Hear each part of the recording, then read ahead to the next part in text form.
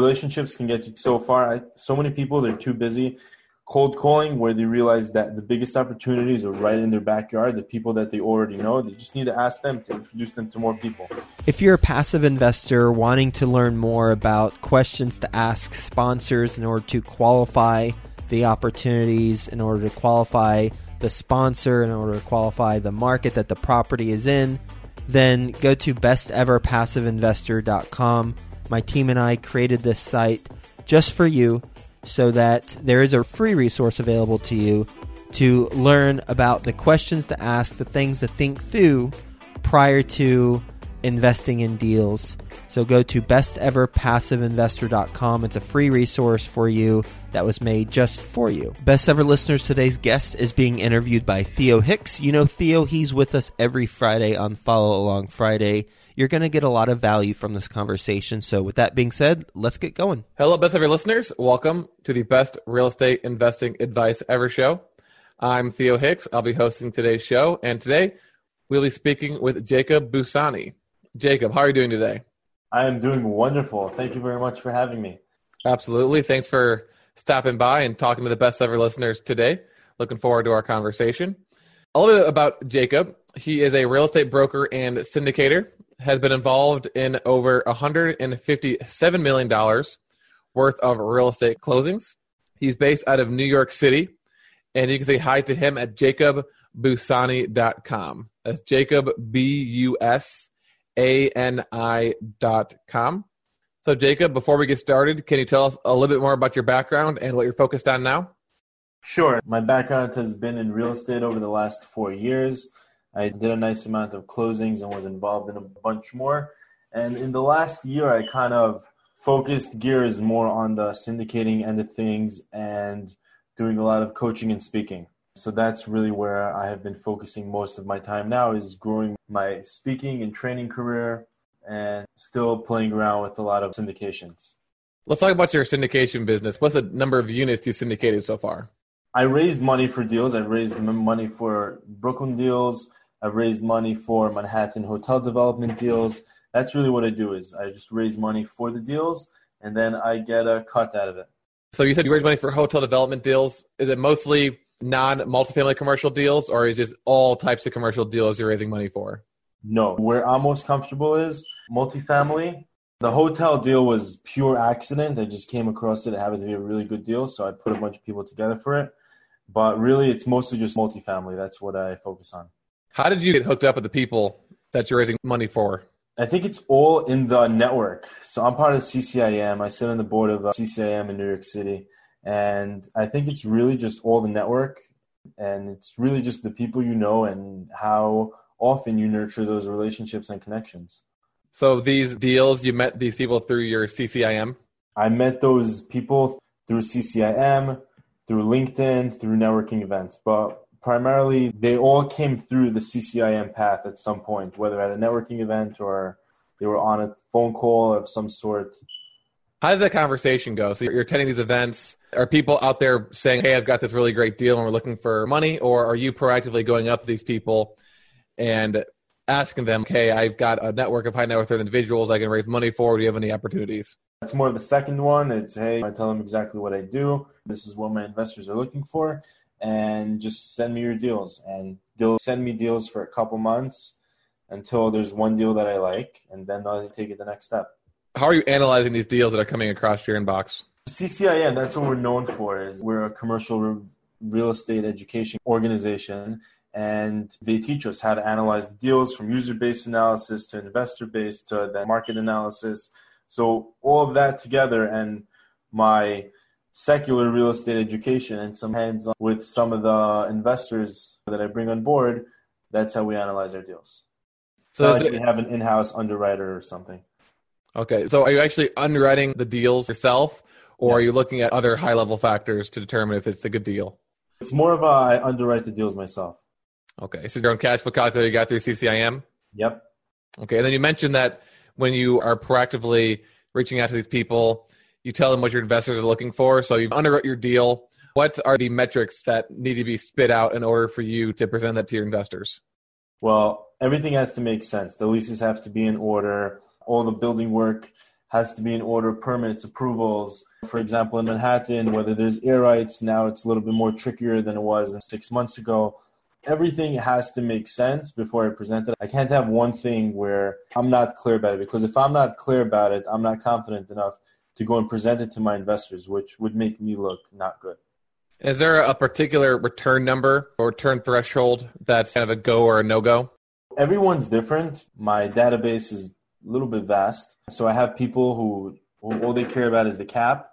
They'll just look at 5-6 caps in Manhattan. Then I have the people who are more in the cash on cash. They're looking for their high teens, mid-20s.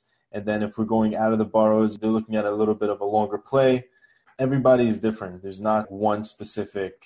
It's more of a just send me the deals. As long as I have not seen it, I'll take the next step into it. And that's when I start analyzing. Are most of these multifamily deals existing properties or are they developments? I'd say 70% of them are existing. The development is a little bit longer term, and that's really where it is. So it's more of a 25 to 35% on the development end. If you don't mind, can we dive into that hotel deal? It kind of just randomly happened. Do you want to kind of walk us through how you found that opportunity? Sure. I met one of my father's friends one day, and he told me that he has a guy and he's actively looking for hotels. Told him I have a deal, but it's partial development. They have the existing hotel, but you're going to need to develop it a little bit further. He's like, cool, send me over the deal. I told him I don't have all the information yet. I reach out to my guy who's actually in Texas, and he sends me all the stuff. NDA, I send it back to him. He gets back to me 2 months. He's like, we'll take it. Okay, I come back. It's still available. It was a nice deal. A very nice deal, actually. And we just went back and forth. It took us about 1 year and 2 months to close on it, but we finally did it, and that's just how it happened. It was literally one guy wanted this, the other guy had that, and I made the connection between the two of them. And then did you raise money for that deal as well? I raised just a small amount. I raised 2% as down payment, and that was it. So how did you have to present this hotel deal differently to your investors compared to the typical multifamily deal that you're presenting to them? Surprisingly enough, the team who had the acquisition firm that had the deal, they really knew what they were doing. They had somebody in the CCIM or some CCIM crafted it, because everything was my language, the way it was presented. So it was really just a few modifications on my language of presenting the deal and then just forwarding it on to my clients. Okay, so since the team knew what they were doing, did you have to do much underwriting yourself? I did not need to do much underwriting myself. Everything was practically done, and I just needed to do a couple tweaks. Okay. All right, Jacob, what is your best real estate investing advice ever? Relationships. I think that relationships can get you so far. So many people, they're too busy cold calling, where they realize that the biggest opportunities are right in their backyard, the people that they already know. They just need to ask them to introduce them to more people. And that's literally how I got started and how I got to where I am today. Is there anything specific you do on an everyday basis? You say, all right, this morning I'm going to get up, I'm going to do A, B, C, D in order to cultivate more relationships? Or is it just something that comes naturally to you and you just do it over the course of your everyday life? Yes. Every day I try to have at least a few new introductory meetings from people that I meet on LinkedIn. So whether there'll be a coffee or whether they'll be just online, I attend the networking event once to twice a week. And I follow up with whoever I feel that I have some good synergy with. And it's mostly just asking those people to introduce me to other people and then just having the chain on. So on every given day, I'm speaking to anywhere between 5 to 20 new people, and then just having my assistant following up with them and just cultivating the relationship and having them in the pipeline. All right, Jacob, ready for the best ever lightning round? Sure. All right, first, a quick word from our sponsor. If you're a passive investor and want to learn more about Ashcroft Capital, the company I co-founded with my business partner, Frank, and in particular want to learn more about our strategy and how we think about the opportunities that we purchase, go to ashcroftcapital.com and click the strategy button above, and you'll be able to read through our thought process we use when we're purchasing multifamily properties. The Target Market Insights podcast is just that, a show solely dedicated to help you learn about target markets through the people successfully shaping them. The show features professionals who work directly with the audience and market you want to connect with in real estate. Listen and subscribe today at targetmarketinsights.com. That's targetmarketinsights.com. Okay, what is the best ever book you've recently read? 5 Dysfunctions of the Team by Patrick Lencioni. If your business were to collapse today, what would you do next? Start a new one.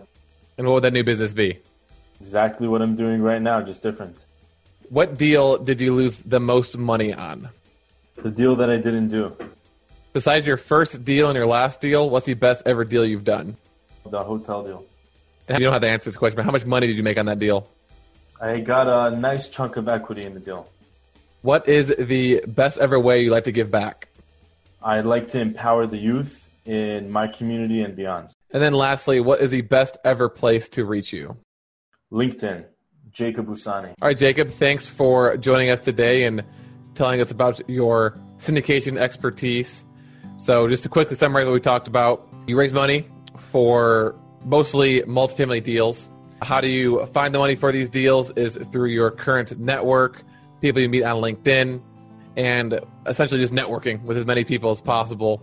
And you mentioned that you're pretty proactive about it. So when you meet someone new, you explain to them what you do, what your investor is looking for, and ask them to send you deals. Whenever they send you a deal, you use your CCIM expertise to underwrite those deals yourselves. You also look at other things, making sure the leases are all in order, building permits are in order, and that everything is completely clear and makes sense to you before presenting that out to your investors.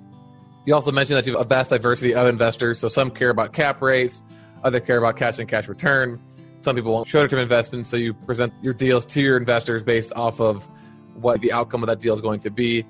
And then the majority of the deals that you do are existing multifamily homes. We went over your hotel development deal, which was your best ever deal, and how you kind of just found that through, again, networking. So the theme of this seems to be networking, which was your best ever advice, which is to focus on relationships. And to do that, just ask people that you have in your current network to introduce you to people that they know that might be a good fit for you.